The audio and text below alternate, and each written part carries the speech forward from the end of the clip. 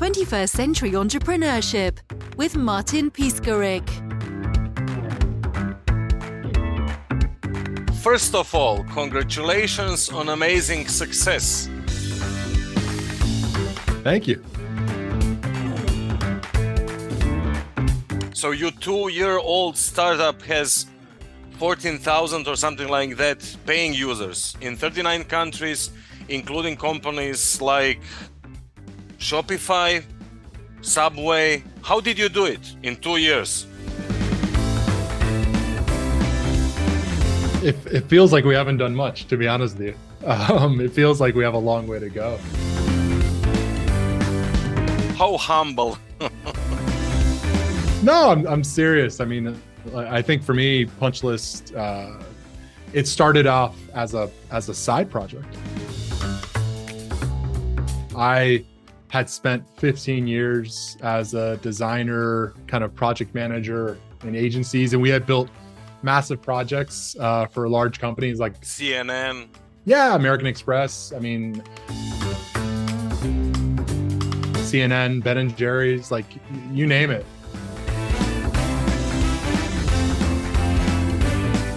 I think for me, my ambition was always, I wanted to have something for myself. And I had tried to start things with other people and they really couldn't get off the ground. We could never find alignment for the project to see enough life. And so I committed to myself that I needed to go teach myself how to write software. I was always on the design side. And so I quit my corporate job. I took a part-time job. And at night, I would learn how to write software. I would try to break up the project into like 1-hour tasks. And I took a new approach. You know, for me, anytime I had ever started something or tried to learn something new, I'd always tried to tackle most of it at once. And this time I was like, you know what, I'm going to try to chunk this up, to break it down into small little pieces so that every night I could feel like I was making progress. I can go to bed feeling like, okay, I accomplished something. It might have taken me 4 hours and maybe some nights I didn't actually get it done, but majority of the nights I went to bed feeling like, okay, like there's something there, there's progress. And so for me, like when we talk about the success Punchlist has had over the last couple of years, for me, you know, it started off as this, you know, ambition I had and less about trying to build a big company or less about trying to, you know, build a prototypical startup like we're on the path of now. And then a lot of that changed for me last year because it went from a kind of a side project last year to, okay, now we're going to go through a Techstars accelerator program. We're one of only 10 companies in this program. And we're going to, then it went really well and things started to click and we were able to raise some funding last year. So, you know, when I think about where I was in my basement a few years ago, you know, literally with 2 screens, one watching someone do it and then me in the other screen trying to copy them. And that's how I learned. So yeah, I mean, how we did it, I think we're still trying to figure it out. I mean, to a larger degree, I don't think we've really cracked it. But yeah, we have 14,000 users. We have users from companies like National Cash Register, NCR, and we have little boutique companies and single users that do a lot of great work as well.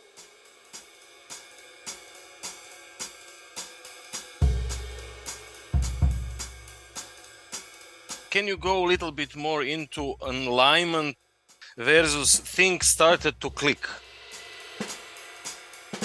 Tipping points. So what are the ingredients of that transition, that transformation? Yeah, so Punchlist is a piece of software that allows you to get feedback on your work. And when I first started it, when I first created it, the type of work was very narrow. It was you were building a website and you needed to get feedback about what's left to be done. And you're typically getting that from your client. And I think for us, the tipping point, especially last year, was we started to expand the type of work. And we started to think through the type of ways they could use the tool. And then things became more interesting because it became less about websites, and it became more about, we have astronomy students who are annotating, charts of stars. We have architects using it to annotate floor plans and to mark up floor plans. And they're still doing the same thing. They're getting feedback from their customers, but it became very narrow feedback on websites to now very expansive, where work is just a general definition, and it could be a lot of different things. So for us, that was one tipping point. I think another tipping point for me was I moved from doing everything myself to bringing on a co-founder. And so that was a big transition for me mentally, because I had started this saying, it's hard to find alignment. It's hard to, get someone else to do this thing with you. And so for me, that mental switch to say, you know what, I've got this as far as I can get it. I'm actually holding it back probably now. And I need to pull in someone that I trust, that is as passionate about Punchlist as I am, and can multiply by many times kind of the outcome that we're looking at. So I think that's one tipping point. I think moving from a side project to, a venture-backed startup is one. I think pulling in a co-founder was important to us. I think expanding how we think about what the tool can be used for, broadening our perspective was important. I think doing an accelerator was a big tipping point for us. Accelerators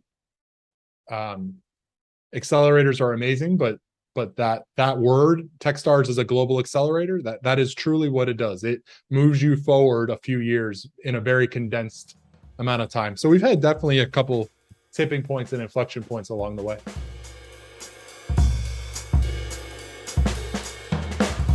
Let's go more into the skill set. I had some discussions about the difference between founder and C-level. So a lot of entrepreneurs told me, well, I had a moment during the project when I realized my skill sets as a founder are now not so important, and I need to invest into somebody else. Yeah, absolutely. So I think for me with Punchlist, what's interesting is, as I mentioned, I had a 15-year career leading teams and focusing on like really large enterprise projects. And a lot of those soft skills that I learned leading a team, like a C-level executive, became very valuable now with Punchlist as we build out a team and as we think through how to run one-on-ones and we think through our roadmap and our planning. But the early days of Punchlist, being the founder, you have to wear all the hats, right? You have to do the marketing, the sales. I had to write the first cold email to someone asking them to buy it. And I think keeping those two frameworks side by side, being the founder or being like the C-level, I think most founders have to understand the balance between the two. And it's, right now to this day, we have a team, and some days I have to wear, within the day, I have to wear my founder hat, where I'm going to answer a support ticket. I'm going to, review an email that's going to go out to a large company. I'm going to build something in our app. And I think from a founder's perspective, like, you have to be willing to do anything the startup needs, right? And that could be taking the trash, hiring, having a big call. And I think, but within those situations, the skills you learn as a C-level, being in big meetings, are then applied. And so I think for me, having that balance between the two worlds has become very important. Understanding kind of what it means to run a 20-person team when it wasn't my startup has become very valuable. So I think for anyone that's considering becoming a founder, or maybe they have a long career and they're thinking about transitioning, I think a lot of the skills you learn from a corporate career are very applicable to being a founder. I think the difference is you're so used to being in a corporate environment, having people with specialties and relying on them and managing them and making yes/no decisions with them. And I think as a founder, you make a lot of those yourself. And sometimes you're the one that has to pick up the specialty and do it, at least initially. And then over time, as the organization grows and as you have more opportunity, you can pull people in to do those specialties, but you have to understand what it takes initially. Like I wrote the first ads for Punch List in our Google account. I've fortunately built a lot of it, and now we have a team that's building it, right? So I think I can understand those things better. It's made me a better founder, getting my hands dirty and not initially trying to hire consultants or pushing them out. Even if it's something where I was clearly out of my depth and I shouldn't be doing it, I think it's been beneficial to at least take a stab at it and understand it, and then pull people in. So yeah, for me, it's this healthy balance where there's clearly time where you're going to understand when it's time to bring in specialties or specialists, and it's more important though to understand you need to get your hands dirty early on.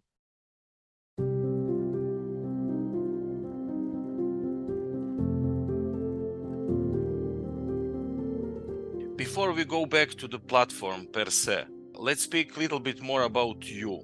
How do you prioritize and manage your time? What's your daily routine? I'm still, I would be the first to say, like, I think I'm still exploring what this means and what the daily routine is. I think what's becoming clear to me is that there's probably two things that are most important, especially the stage we're at, this kind of early stage. It's one, can I eliminate roadblocks for my team? So are there things that I can be the only one that answers for them, and that will allow them to move faster? Or can I just eliminate things that might not be important, that they shouldn't be wasting time with, and just say like, hey, have a little bit more focus, don't worry about it. And I think the other thing is keeping my eye on what is the roadmap, what is the horizon, like, are we still moving in the right direction? I definitely have been, especially these first 6 months after we raised money, where you feel like you got to go do everything, and you move in a lot of different directions and you don't do anything very well. And lately we've just been trying to say like, no, okay, like how do we stay pretty focused on kind of a 6-month runway and, adjust in between, but stay pretty focused on it. And so I think for me, the daily routine is those two things. Like, what do I need to help my team focus on and remove any roadblocks, make decisions with them? And then separately, like, are we still moving in the right direction? Do the numbers look right? Are we staying focused on what is actually the most important thing and not getting sidetracked by the day-to-day? I mean, I think for any startup, that's the challenge. The day-to-day is always new, right? There's a support ticket that pops up. There's a new opportunity that pops up. There's an idea someone has. And all that noise is always coming at you. And as the founder, as one of the leaders of the organization, you're the one that has to essentially be the filter to that stuff and be able to say, like, that's important, that's not important, and try to say that's not important more often than you say that's important.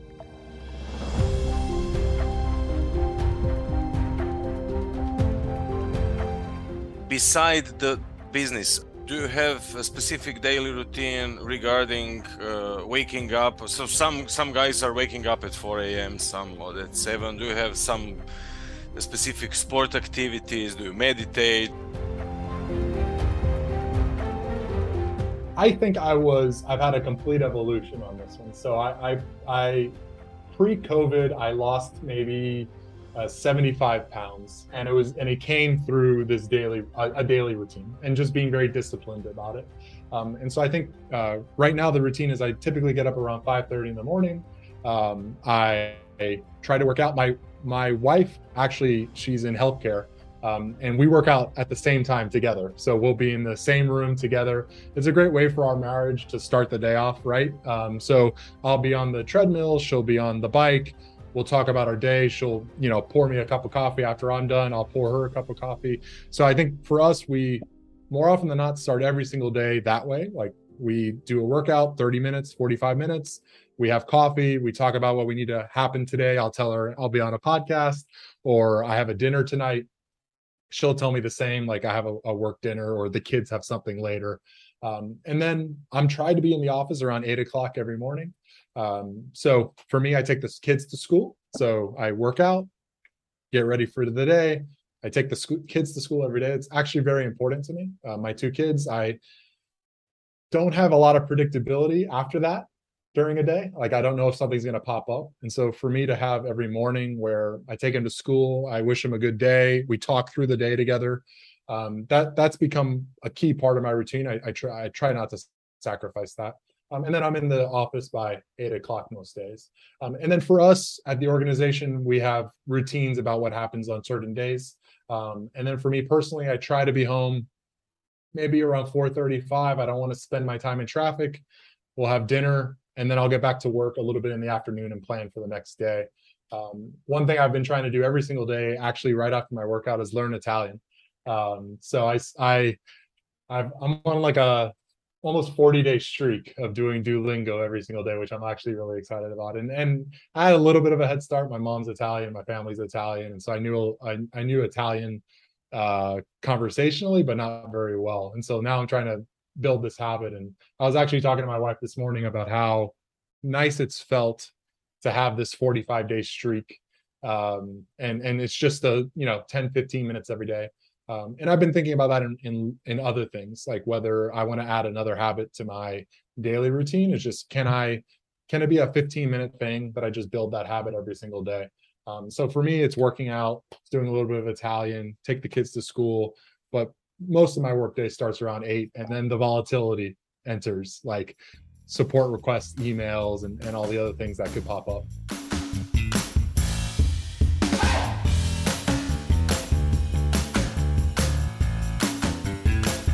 Can you give examples of how clients have used the platform? So the aha moment for a punch list, when I initially started using it, I thought the tool was going to be for teams to use it. So a designer and a developer, they would collaborate on building a new website, and the designer could give the developer feedback. The inspiration for the tool was simply what I saw in the agency world all the time. A team would ask someone for feedback, and then they would give it, but they would be giving it by email.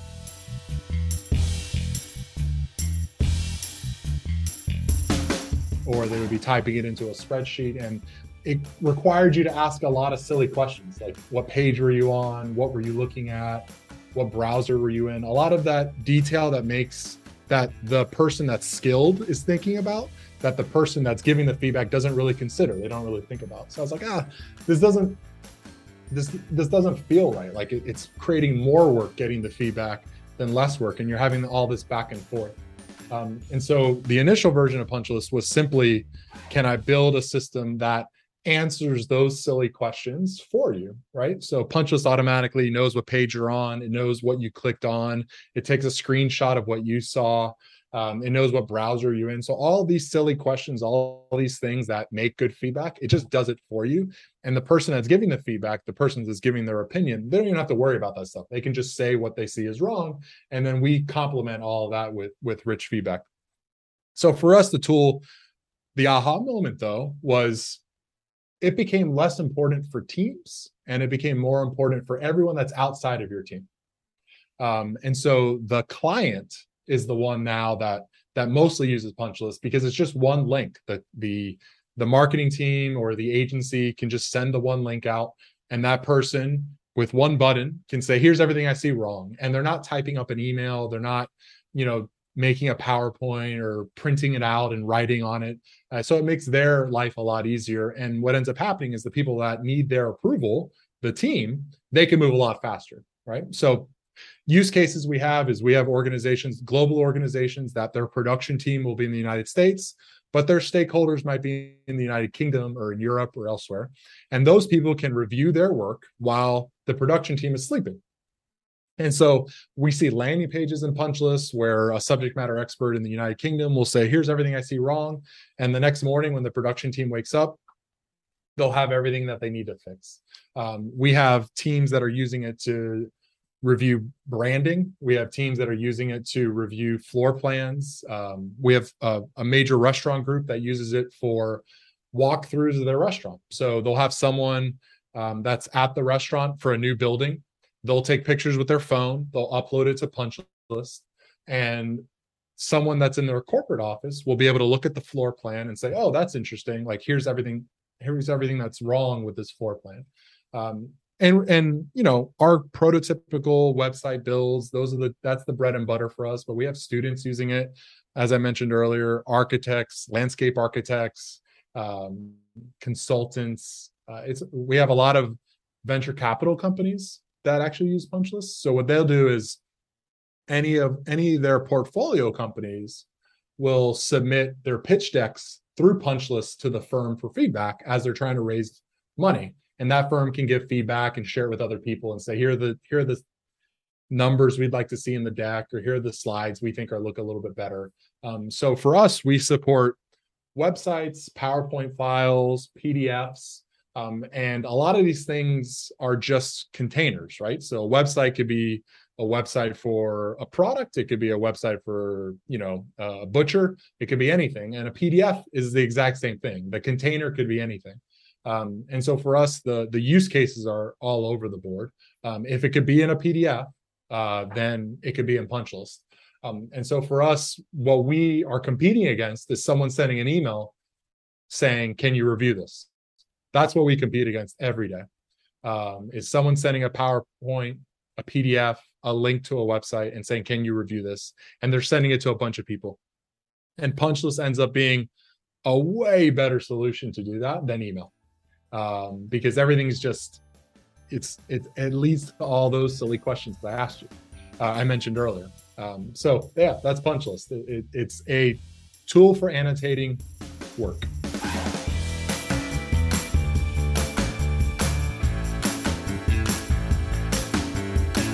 Punch list in 5 years.